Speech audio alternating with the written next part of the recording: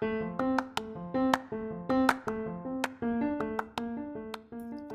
guys, welcome back. And it's Sammy D here with another episode of the Minecraft Game Guide podcast. Now, this is a brand new part of the Minecraft Game Guide. I'm introducing a new part or series called Mob Awareness. This will be about mobs and cool things about them.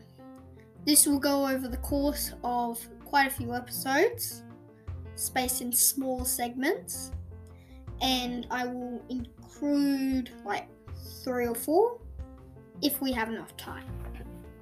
Now, the first one I want to do is oh, I've got an idea. Creepers. Probably one of the worst mobs in the game, probably one of the ones you hate, because they probably destroyed one of your things in survival. And nonetheless, they suck. But anyway, they're most instantly recognizable with green and black and white spots all over their body. They love to sneak up behind you and explode. That is pretty obvious. And they've got to be one of the most feared mobs if you find them in survival. And if you manage to kill them, they only drop gunpowder. But there is one good thing. You should run 16 or more blocks away if you're in a pickle when you find one, because that will stop it chasing after you and it will give up and stop. And there's a special feature you should know. First, they become charged creepers if lightning strikes within 3 to 4 blocks in a 3 to 4 block radius of them. This makes them glow blue, and if they explode with around 3 to 4 times the force of a normal creeper. They'll damage you less, but more care should be taken nonetheless. Yeah, sure, they deal less damage, but they have the same fuse time. So, still be careful, because there is the possibility that they could kill you if you're in a close range. And another thing that you should be aware of is wither skeletons. You can't find them in the overworld, but they're still pretty dangerous, and I may as well tell you one of the nether's things, because you'll have to go there eventually. And if you get blown up by one, it's not probably going to be a nice end for you, so may as well be aware. You've probably seen them before, the black skeletons. They wield stone swords. They do a lot of damage. They give you a status effect called Wither, and causes more damage and can kill you. It turns your health bar black, and you can't see how much damage they're doing, which is quite dangerous. And they deal damage while that black health bar is occurring, which means you don't know how much health you have at all. And although they're really, really tough, they're possible to be killed. You just need to know the basic attack strategy. Attacking, then running back off, and have a lot of health. Preferably like a golden apple, if you can find one. Enchanted golden apple. They're really good.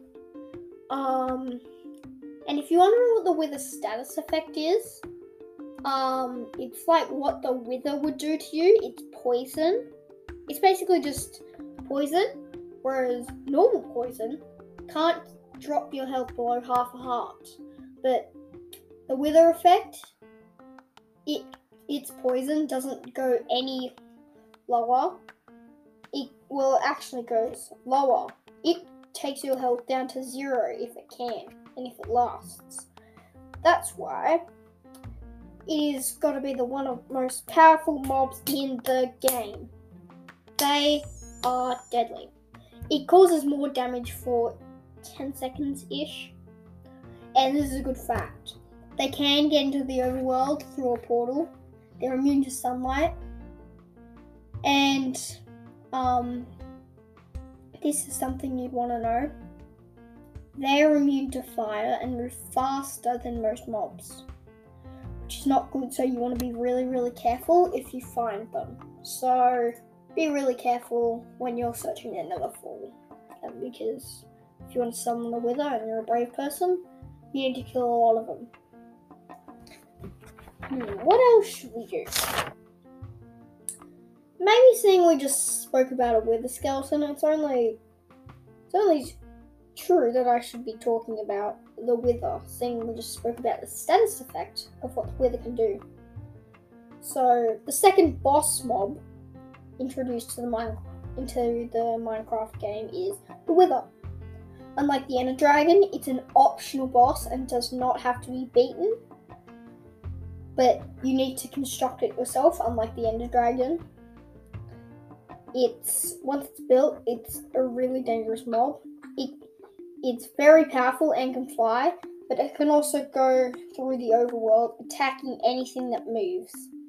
When it's active, the Wither's 3 heads will fire Wither skulls on its own, each of which will do a heap of damage. And like I said, it will do the status effect Wither to you, which I don't think you want, because it can kill you very quickly. All it drops is a Nether Star and only 50 XP for all your effort. It's really not good.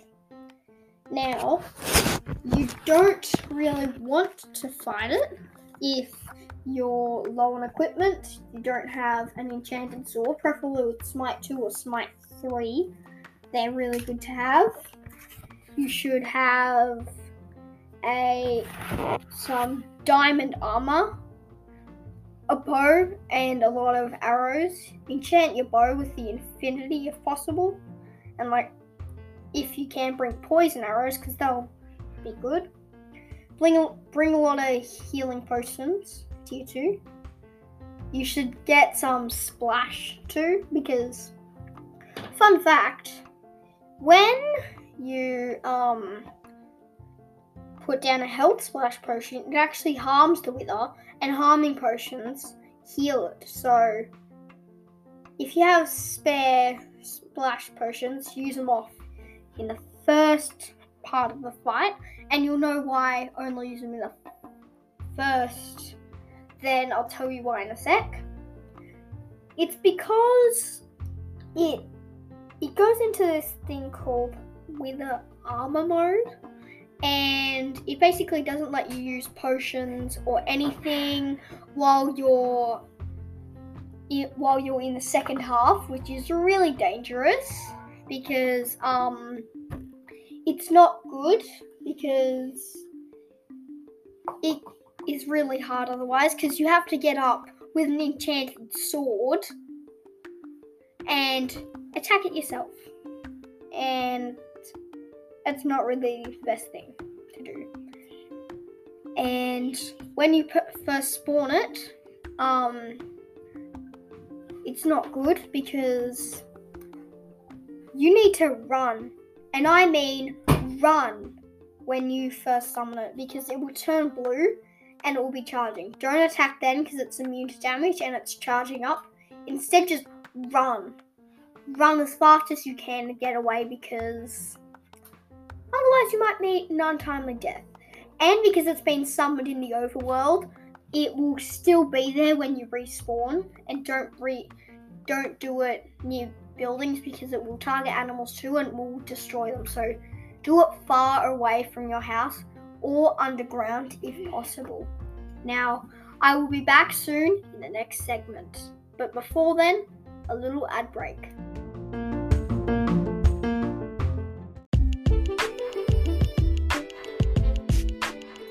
Hi guys, Sammy D here. As you know, I am the creator of the Minecraft Game Guide podcast. I use Anchor, created by Spotify, to upload, edit, and check my stats on the podcast.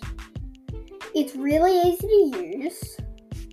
You can link it with your Spotify account to put in your own Spotify music. Has nice transitions like you hear at the start and end of my episodes. And it's ad-free. Even better, no cost. It's ad-free and free of costs. And I reckon you should use it. It's really good and you wouldn't regret it. So you should sign up to Anchor today if you're a podcast maker. And it's great. Sammy D out. Until the next segment.